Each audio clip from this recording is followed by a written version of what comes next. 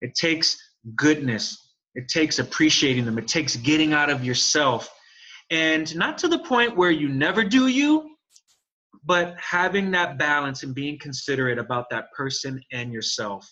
Are you tracking with me, everybody? So that's the question. What stood out to you about having good relationships? I'm unmuting folks.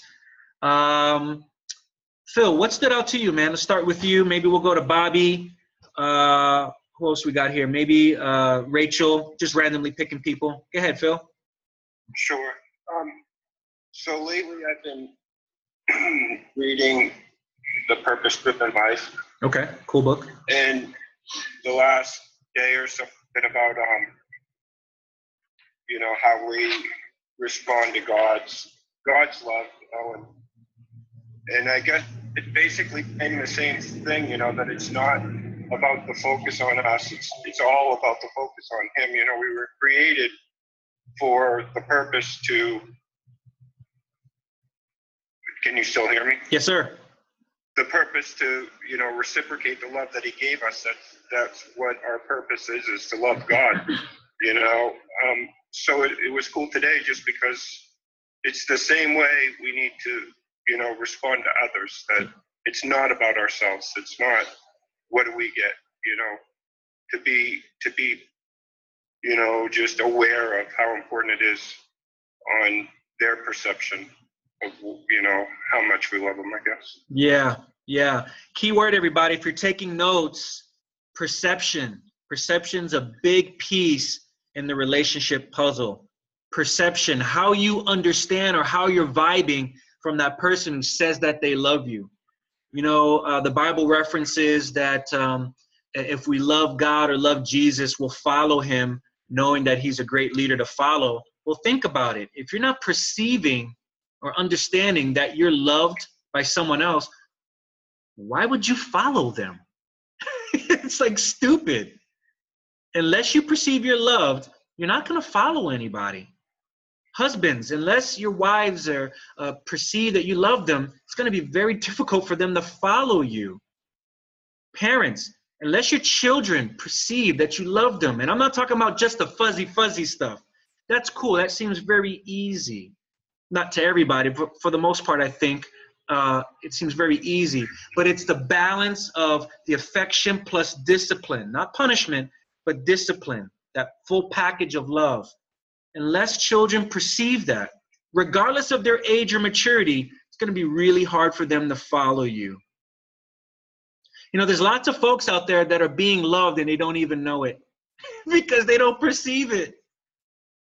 They just don't perceive it. There's a lot of abuse, a lot of neglect, a lot of rejection going around. Sometimes even in our own homes, and we don't even mean to do it. It's happening.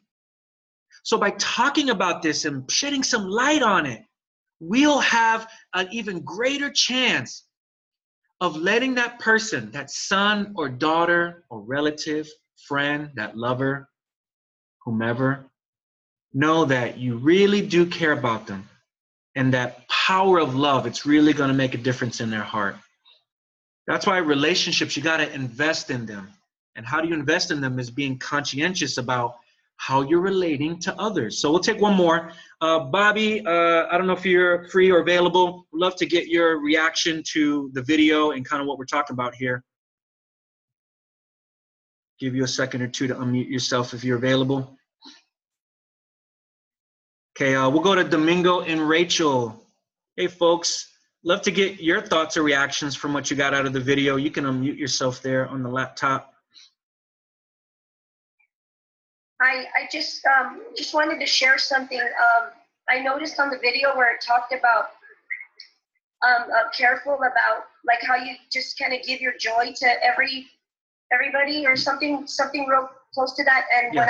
when I heard that, I realized that being in the ministry, where I'm coming from, where I've noticed is that naturally we are quick to give our joy to a lot of people, different, things. But what I realized for myself as a parent and where I just saw this is that even though I give joy to my kids, in all honesty, I give them more. Sometimes I give it more to other people, and so they see me that way at church and everything, and then when we come home, well, I'm just like a total disciplinary person, and it's kind of like there's not enough joy left for them. It's really sad, so I just realized that right now, that I have to be careful and keep a balance too, because I mean, your children are at home, and you have to also, you have to give them that joy and share with them the same way.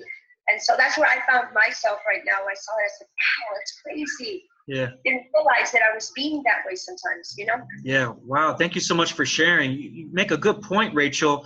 I kind of liken it like this. In relationships, one of the things I learned from my coaches and just through trial and error, to be honest with you, is that, if you got a full day's schedule, whatever it is that you're doing, leave enough room in the tank of your heart for the people that you say you care about the most. If you're going on a trip and you have several miles, maybe 100 miles going there, just have enough gas or money so that you can fill up, so that when you come home, you have enough to get home. It would not make sense to go on a trip unless you count the cost of the gas and all the wear and tear and everything that goes along with the trip. And so likewise, for parents, husbands, whoever's a leader in your home, your friends, just leave enough in the tank. Leave enough in the tank, especially for those in your inner circle, right? Those select few that you just love the most. They're like